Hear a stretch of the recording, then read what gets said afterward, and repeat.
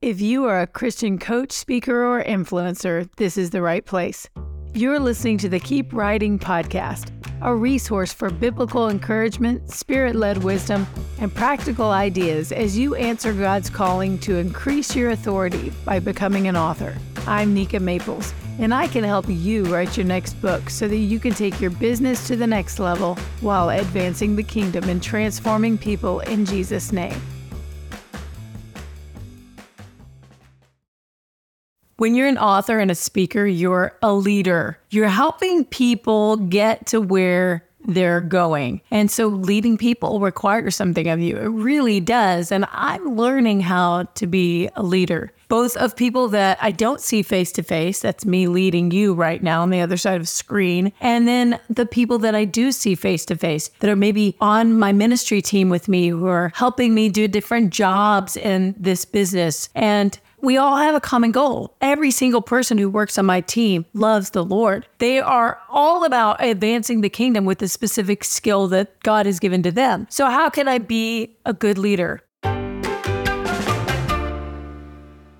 Well, I interviewed a team recently. I was at a weekend event, and this team works together with excellence. They have the best company culture of anyone I've encountered. It's amazing. And so I just said, I'm going to take this time, not just enjoying this retreat, but also asking and interviewing some of these team members. So I pulled them aside for coffee a couple of different times, and I said, what is it that makes your company culture so great? Why are you so loyal and devoted to your leader? I see her and I admire her, but I want to know what it's like on the inside. And do you know, every single one of them, and I talked to about 7, every single one of them said, it's her transparency. When she makes a mistake, she lets us know. She invites us in. She says, hey, I really messed up. I'm sorry. Here's the way I want to do different. And I thought, she apologizes. Oh yeah, she apologizes. She says what the Lord's convicting her of. She invites us into the process. And when every single one of them said that, it was astonishing to me, because I had been thinking, to be a good leader, I got to really just show up with confidence and authority and,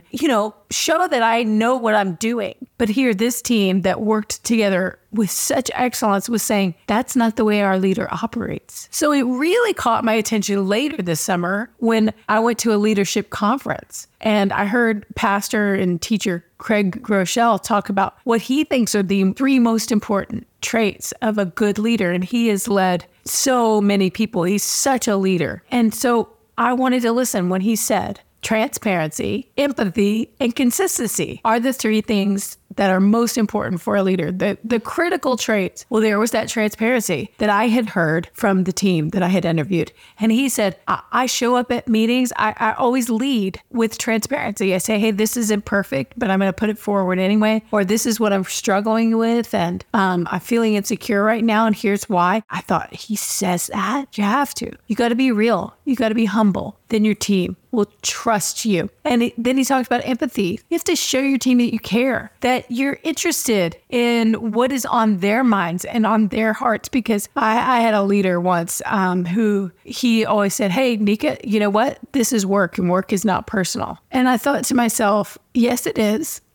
Of course it is, because you know who does work? Persons. So work is always personal. You can't take the people out of the project. So you have to be empathetic. You have to remember that they bring their whole lives into what they're doing. And if they have something going on, and if they are having their own moments of feeling inadequate to a specific assignment, we have to be empathetic in those moments. And then consistency. Consistency is important. Showing up in a way that they can count on the way you show up. When I was a high school teacher, I would give my students the new vocabulary for the 6 weeks. And then I would have us make a list of sentences. We would talk it out and discuss how to use a particular word in a sentence. And I remember one time the word was mercurial, which means someone who has up and down emotions, like the mercury in a thermometer, just goes up and down, up and down. 1 minute they're angry, the next minute they're fine. The next minute they're happy, and the next minute they're frustrated, and just up and down, unpredictable. And I said, okay, give me an example example of someone who is mercurial. And, I'm thinking they're going to say Hitler or Stalin or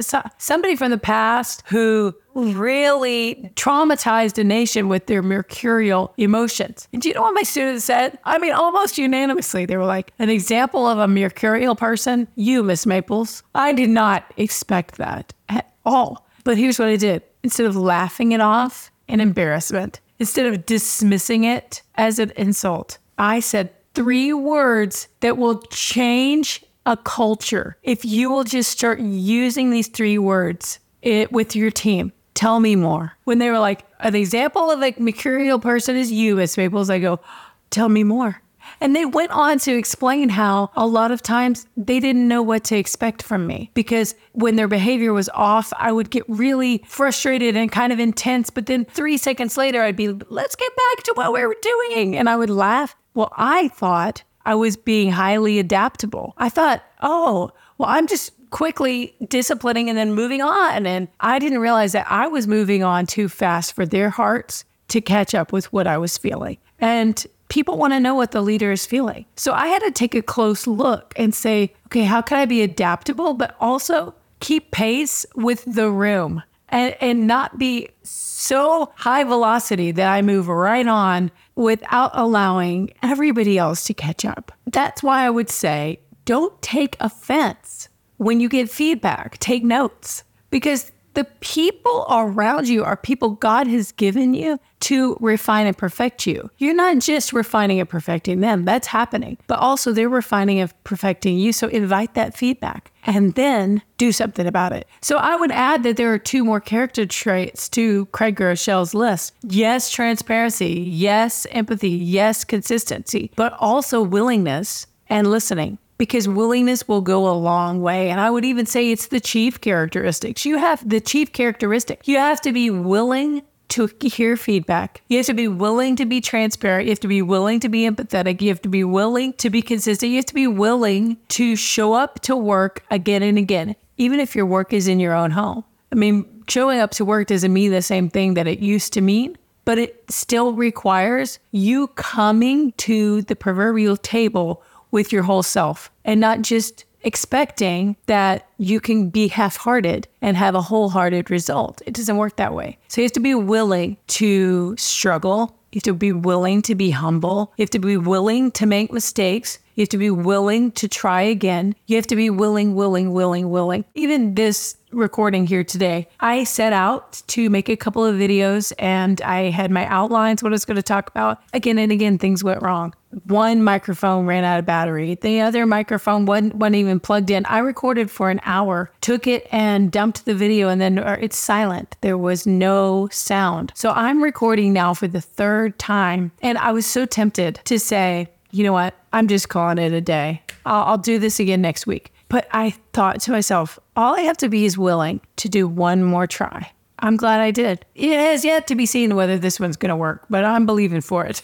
So I had to be willing to try again. And that's another characteristic of leadership. But then there's listening as well. Listening is going to help facilitate all the previous 4, because listening takes the focus off yourself and it puts it on the ones that you were called to serve, which is what Jesus wants from a leader. Let's take a look at Matthew 20, where Jesus talks about leadership from his perspective. The disciples are arguing about who's the greatest, and they're saying, I'm the greatest. No, I'm the greatest. And they all really wanted a position of leadership. They wanted to be special to Jesus, and they wanted to make a difference and be seen among the other disciples as someone in authority.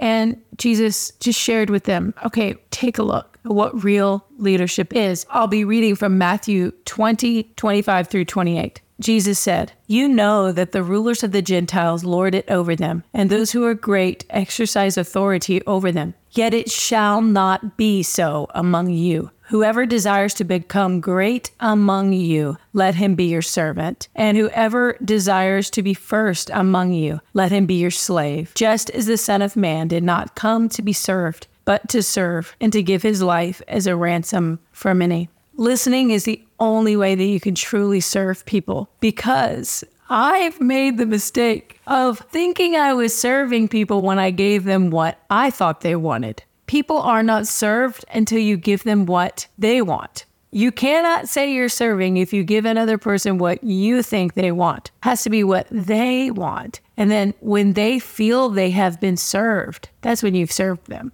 And sometimes you just have to keep going and going and going. And Jesus used the word slave here, but you're not really a slave to the other person. You're a slave to him. And we do that from devotion, not because we're forced, because he's not making a slave of anybody. Where the Spirit of the Lord is, there is freedom. But it's as if you were a slave, as if you wouldn't go anywhere. And the truth is, I would not go anywhere. I'm not changing my decision to follow Christ. It's not maybe for me. So I might as well be a slave to Christ because I'm like, this is it. It's not my will. It's his. I have already yielded to him for the rest of my life. So all decisions for today and for the future have already been made. My will is secondary to his, always. So in that case, that's how I'm using the word slave, is that we decide it's his definition of leadership, not our own, that takes preeminence. And he said,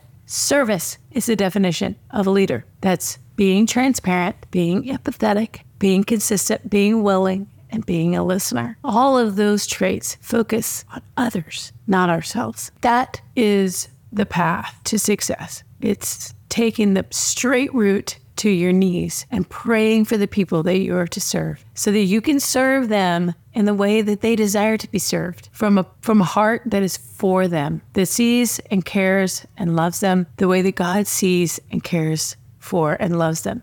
Remember that you have a companion in leadership, and it's Jesus. He knows what it feels like to be rejected by his team. And sometimes that will happen, but you come back anyway, just like he did. You come back anyway. So I don't care what's gone wrong in your leadership in the past. Let it be resurrected. The Holy Spirit lives in you. He can make you new. And I believe your best days and years as a leader are still to come.